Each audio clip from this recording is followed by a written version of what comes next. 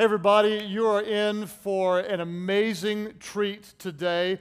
I want to introduce to you one of my personal heroes, a man that God has used to build me in more ways than you could imagine.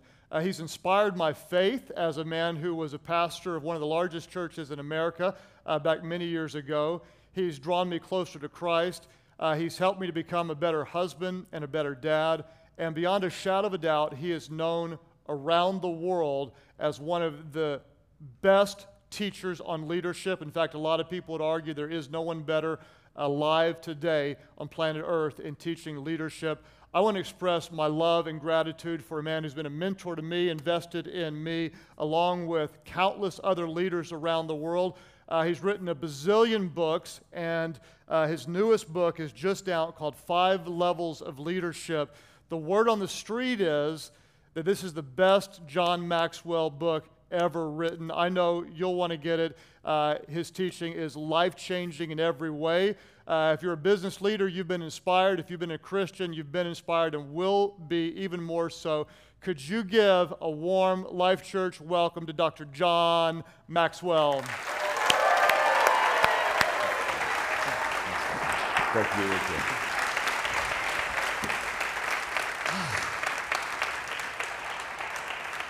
Thank you very much, Craig. How are you today? Okay? Let's take a moment and let's get acquainted, okay? My name's John. What's your name? Nice to meet you. Nice not only to meet you here, but for all the churches and all the campuses with Life Church. Thank you for allowing me to come into your life just for a few minutes and take the Word of God and do my best to teach you something that will add value to your life. First of all, I just want you to know that it's great to be at Life Church. And Craig, I want to thank you for your leadership. I have the privilege of being with leaders around the world, church leaders especially. And I think you know this, but if you don't know this, you need to know this, okay? In Craig Groeschel, you have one of the greatest leaders in the church today and one of the greatest pastor leaders in America. You do understand that, do you not? Huh? Absolutely. Terrific. And Craig, I love you, and you're a wonderful friend, and I admire so much how God is using you and how you depend upon Him, and it's just an honor to be here with you. Thank you for having me, and I'm so glad to be here with you. I am, just to get acquainted, Margaret and I have been married for 42 years, okay? And we had 2 children, both of them married, and we have 5 grandchildren, okay? And most of you are very young.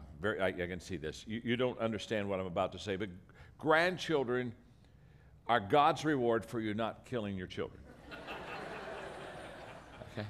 And you just have to trust me on this because most of you don't have grandchildren yet. You know, but if you have children, you understand the killing part. You understand, because they're teenagers, and you look at them, and then you just say, shall I let them live? You know, and you have these days where you're just really working on that process. And I'm just here to say, as your friend, let them live.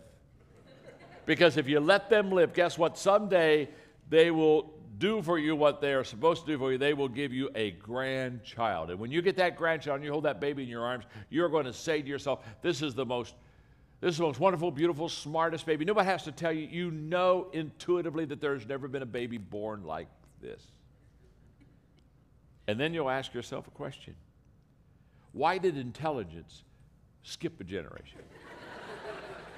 Hey, you will. I mean, you really will. It's just automatic in a grandparent. What happened? Why did intelligence skip a generation? I was literally in a large convention speaking, and I was just getting acquainted with them like I am with you, and just taking a moment and sharing. And I told that story, and I forgot that my son Joel was in the audience. And sure enough, he was not only in the audience. When I went back to the green room afterwards, he was there waiting on me. I mean, waiting. So as I got closer to him, I said, now, Joel, honey, you understand. I was just kidding with the people about, intelligence skipping a generation. And he said, it's okay, Dad, it's okay. He said, in fact, I think you're right. And I looked at him and said, you do? He said, yes. He said, I think you're right about intelligence skipping a generation. In fact, he said, just last week, Grandpa and I had that very same discussion. So, I am just delighted to be here. And what I want to share with you, a story out of Jesus' life It's the feeding of the 5,000. It's the only miracle that's recorded in all four Gospels. And I want to start this lesson by sharing with you, and I want you to write this down, not only here on this campus, but in all the campuses, all the churches. Welcome. We're glad you're here today. I want you to write this down because I want to share with you how a biblical miracle works. And this is I'm going to take about a minute and a half to kind of lay this as the foundation. So if you get your paper ready and your pen ready to take notes. In fact, would you do me a favor? Look at your neighbor right now and say to them, you're going to learn something. Would you tell them that? Tell them you're going to learn something.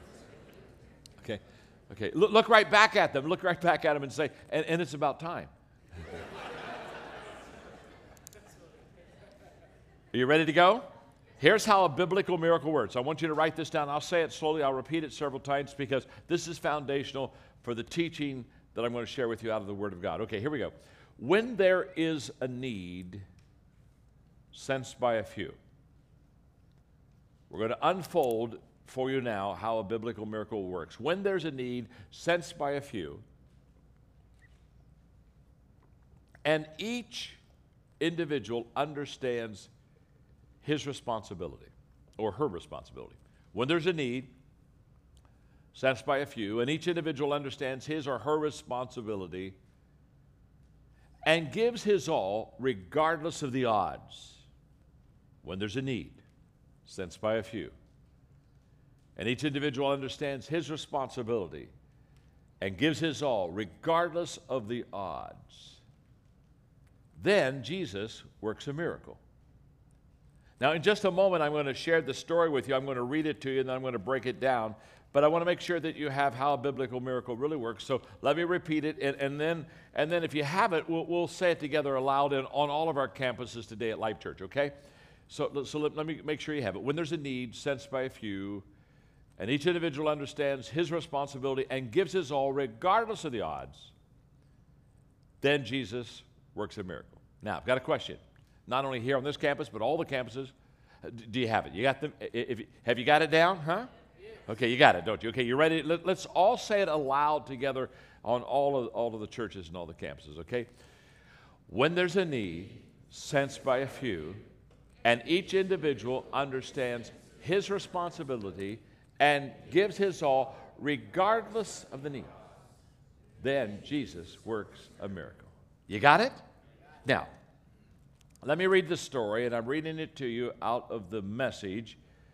Jesus has just been out with the disciples. They're coming ashore off the lake.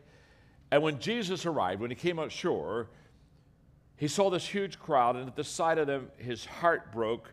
Like sheep with no shepherd they were, and he went right to work teaching them. Now, let me stop. I have a sense of humor. So therefore, when I read things that are kind of funny, even in the Bible, I just kind of get amused. And this next phrase just always amuses me. Now, get the picture. Jesus comes ashore, sees the people. They're like sheep without a shepherd. They're kind of lost. He immediately just gets into teaching. He's been teaching them for some time now, okay? Got the picture? And here comes the next phrase. When his disciples thought that this had gone on long enough.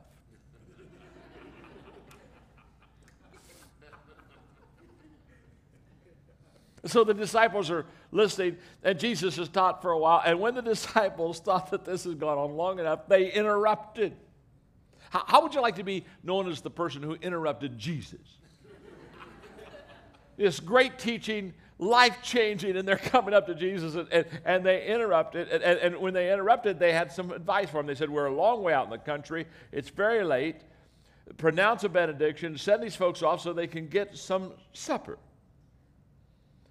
Now, this next phrase kind of amuses me also, because when they said, send them away so they get some supper, Jesus said, you do it.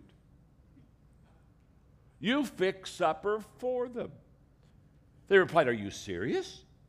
You want us to spend a fortune on food for their supper? But he was quite serious. He said, how many loaves do you have? Take an inventory. That didn't take long. 5 loaves, 2 fish. Now, you know what happened. That day, Jesus took the 5 loaves and 2 fish. He blessed the food. He broke the food. He multiplied it. And over 5,000 people ate, and they had 12 baskets left over. Now, this story, which is recorded by all of the 4 gospel writers, really breaks down, I think, biblically how a miracle works in your life and in my life. Let me ask you a question before we get started here. How many of you have sometime in your life needed a miracle from God? Could you raise your hand, huh? Okay, and let me ask you another question. How many of you today need a miracle from God, huh? We don't run out of needs, do we? We need a miracle from God. Okay. Well, in this lesson, we're going to show you not only how that we can receive a miracle from God, but sometimes God wants to use us to be a miracle for someone else.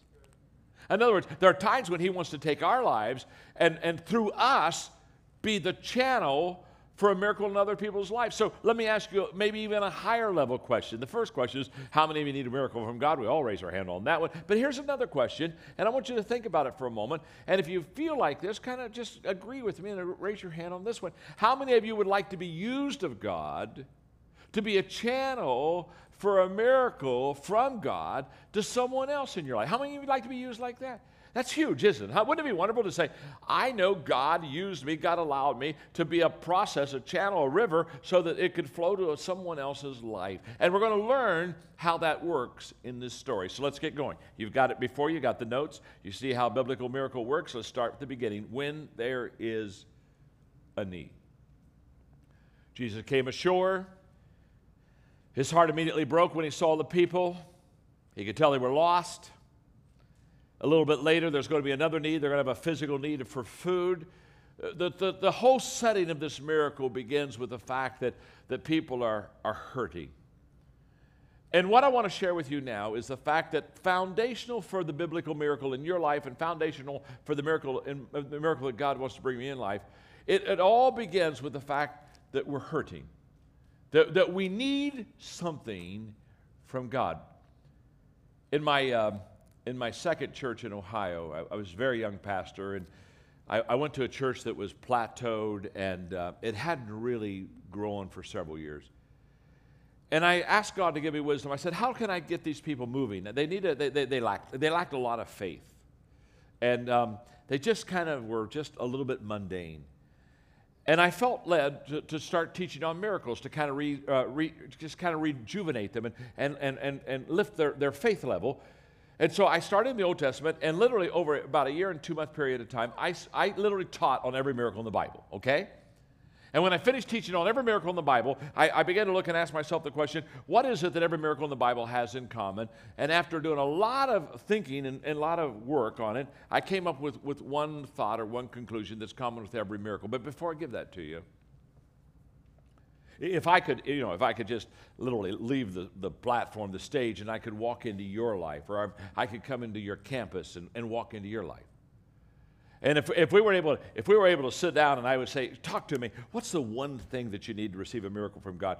You could, because you have great biblical teaching from your teachers here and Craig and the whole process, you could come up with some wonderful answers.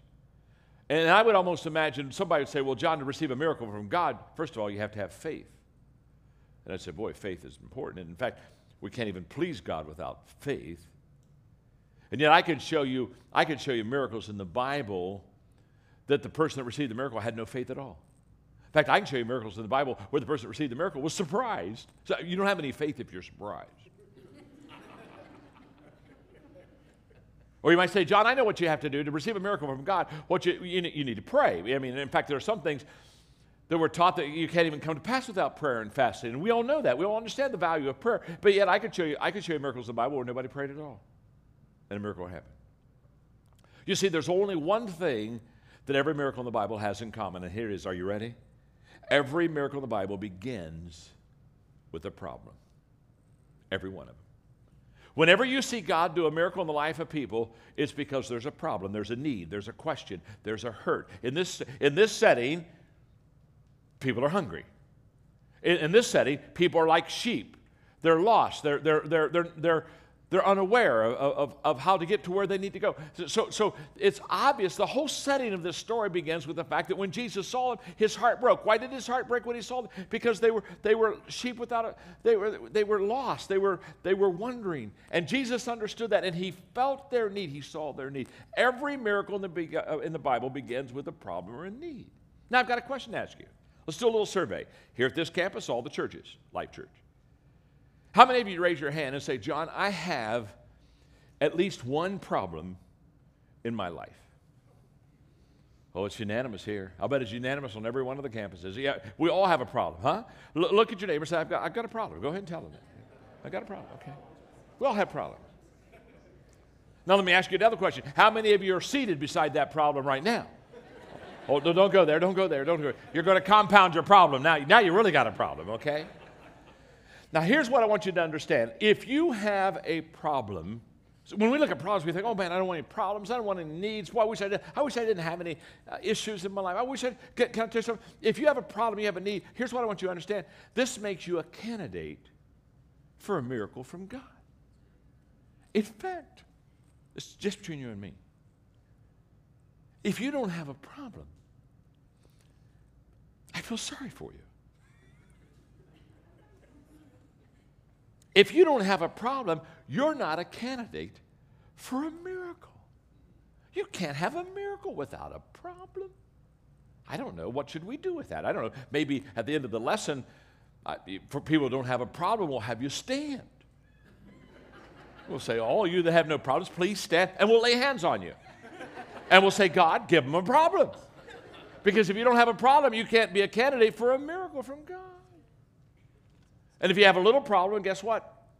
You're a candidate for a little miracle. And if you have kind of a medium-sized, mid-sized problem, you're a candidate for a medium miracle. And if you've got a huge, I cannot believe I got myself into this incredible mess kind of a problem, you're a candidate for a, I can't believe that God can pull me out of this incredible kind of mess miracle. There's a relationship between the problem and the miracle. So your problem is not your problem. Even though you think the problem is the problem. It's not a problem, and the problem is you don't know the problem isn't a problem, so the problem that isn't a problem now has become a problem, not because it's a problem.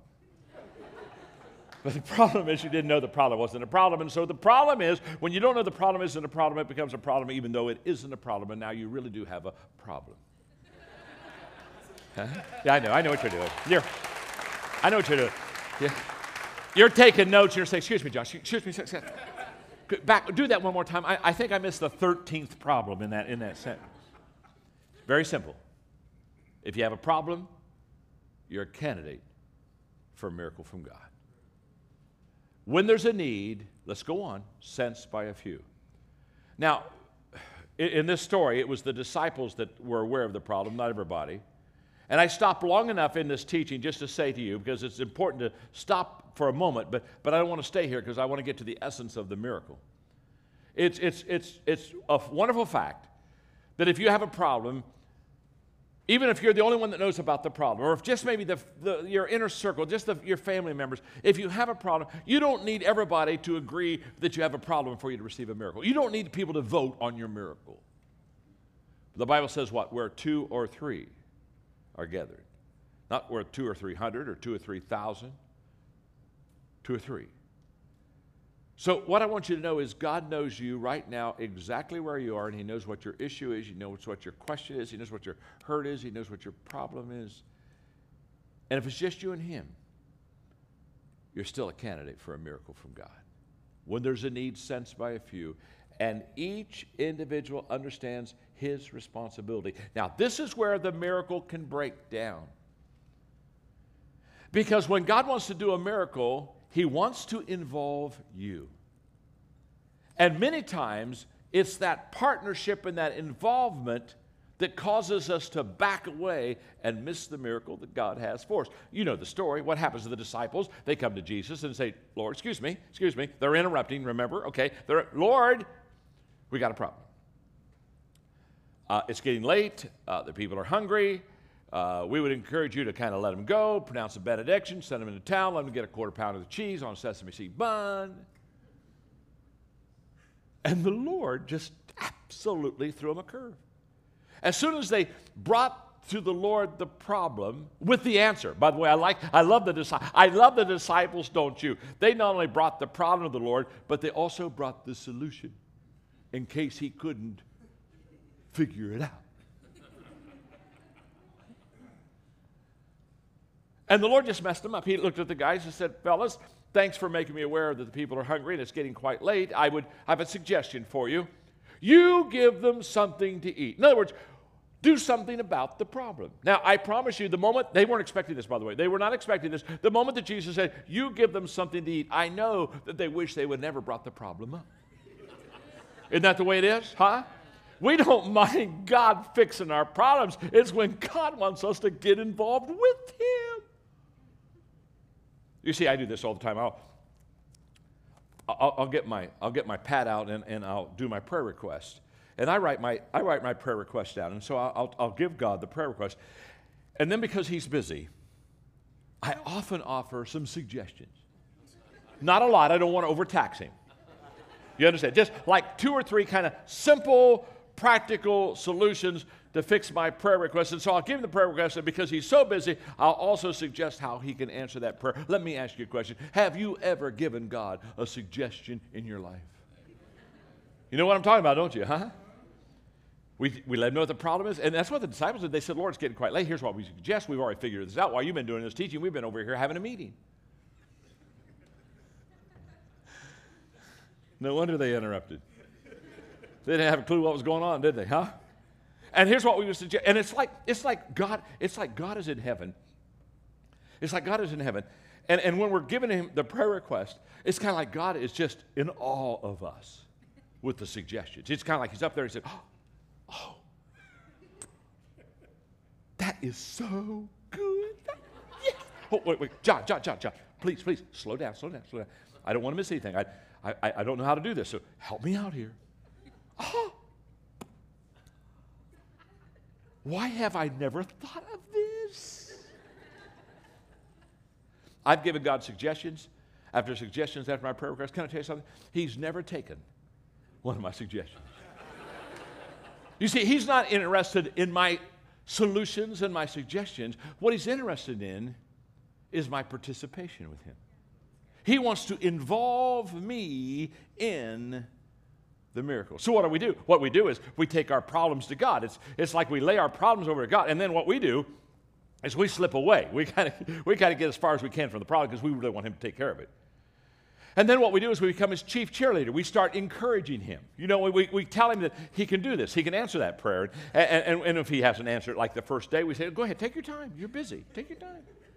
I'll give you another half a day. Don't worry about that. Go ahead. And when He's real slow, what I love about it is we sing songs to Him. I love how we sing songs to God to kind of help Him, encourage Him, and kind of bolster His confidence to solve our problem. And if that doesn't work, we quote Scripture. We say, hey, God, hey, you're the man.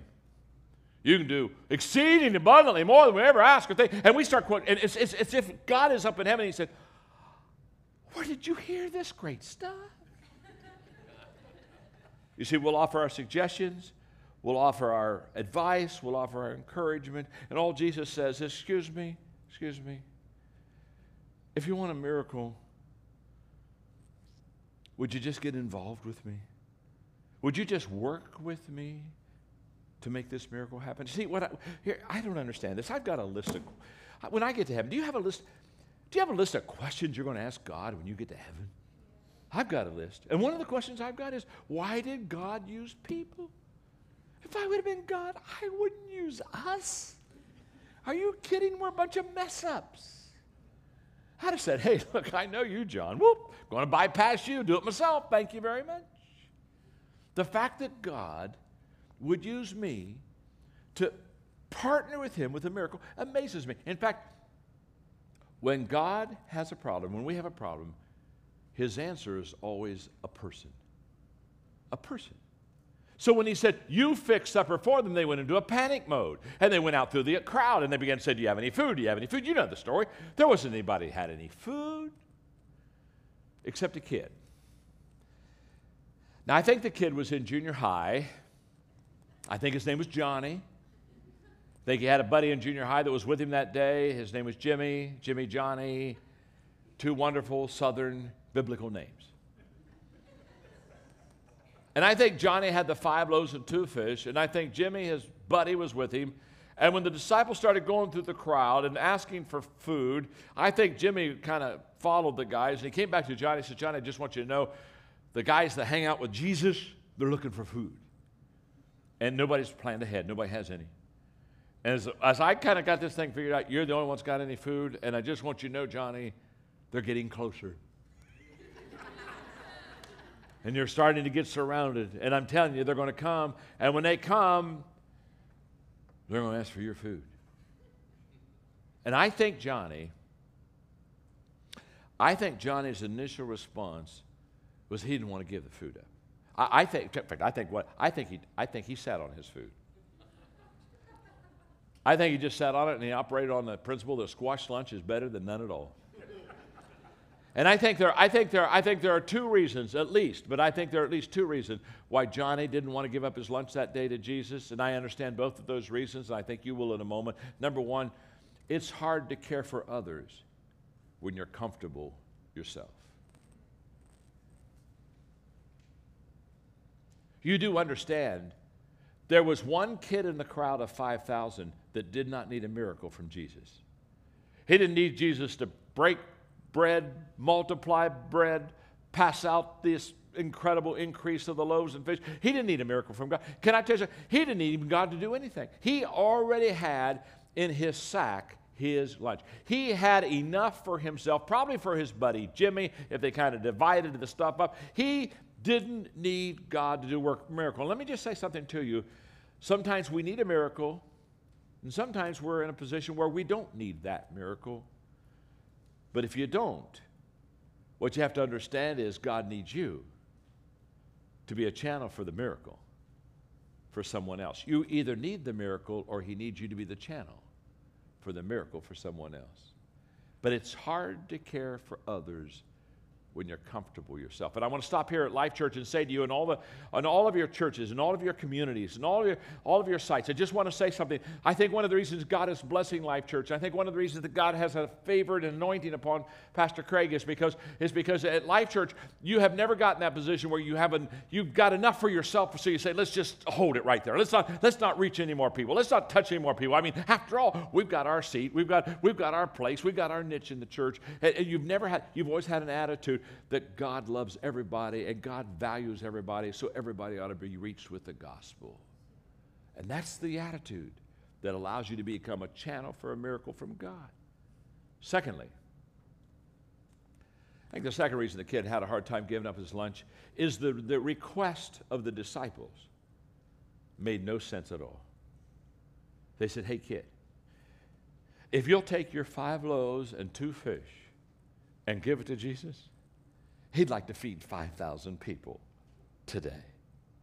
He'd like to do what? Excuse me?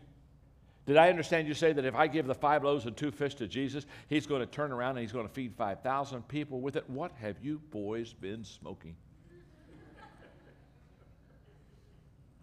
I wonder how many miracles I've missed from God because he asked me to do something that is simple, something that I could do, something that I had in my hand. In other words, he asked me to do something that I could do for him or I could give to him. I wonder how many miracles I've missed because when he asked me for it, it didn't make sense. I didn't understand it. I couldn't figure it out. And so in my humanness, instead of obeying God and trusting God, I've just kind of held on to my lunch. And I wonder how many miracles I've missed because I had enough to be comfortable myself. And besides, it didn't make any sense to give it to God. And so I just held on to it. And the good news is I kept my lunch. The bad news is I lost the blessing. And I lost the miracle. I think in the church, we're educated way beyond the level of our obedience. And I think that we never learn to trust God until we first obey him. And that day, this kid gave up his lunch. Now, we know the story. The rest of the story is that Jesus took the lunch and fed 5,000 people with it. But this story doesn't end there. All the gospel writers kind of conclude it, and they go on to another moving teaching of Jesus or another time where he did miracles. They followed Jesus. But if you would stay with the kid for a moment, this kid's life was unbelievably radically changed that day. Can you imagine Jimmy and Johnny going home? Can you imagine all the adults coming around and high-fiving them and say, hey, way to go, Johnny. Hey, thanks for lunch, Johnny. Hey. He gets home. Mom, I'm home. I'm in the kitchen doing dishes. I'll be in the room in a second. Just sit down there. She comes in. Johnny, how'd it go today? Oh, Mom, You are not going to believe what I'm about to tell you. But before you tell me that, before you tell me, Johnny, there's something that's bothered me all day. You're in junior high and you're growing like a weed. And when I packed your lunch, I didn't know Jimmy was coming by. I didn't know Jimmy was going with you. And all of a sudden, he ran over there and you guys took off. And I saw you running over there. And I said to myself as my mother, I don't think I gave him enough food today. I mean, I didn't know Jimmy was going. I only got 5 loaves of stewed fish, and you could eat all that yourself. And honey, I've been bothered all day. This has really bothered me. Just, sweetheart, I've been bothered by this. Did I give you enough food today? Mom. Sit down. Okay. I'm sitting, Johnny. Mom, Jesus took your lunch, and he fed 5,000 people with your lunch. Johnny, you're lying again. No. Call Jimmy. He'll tell you.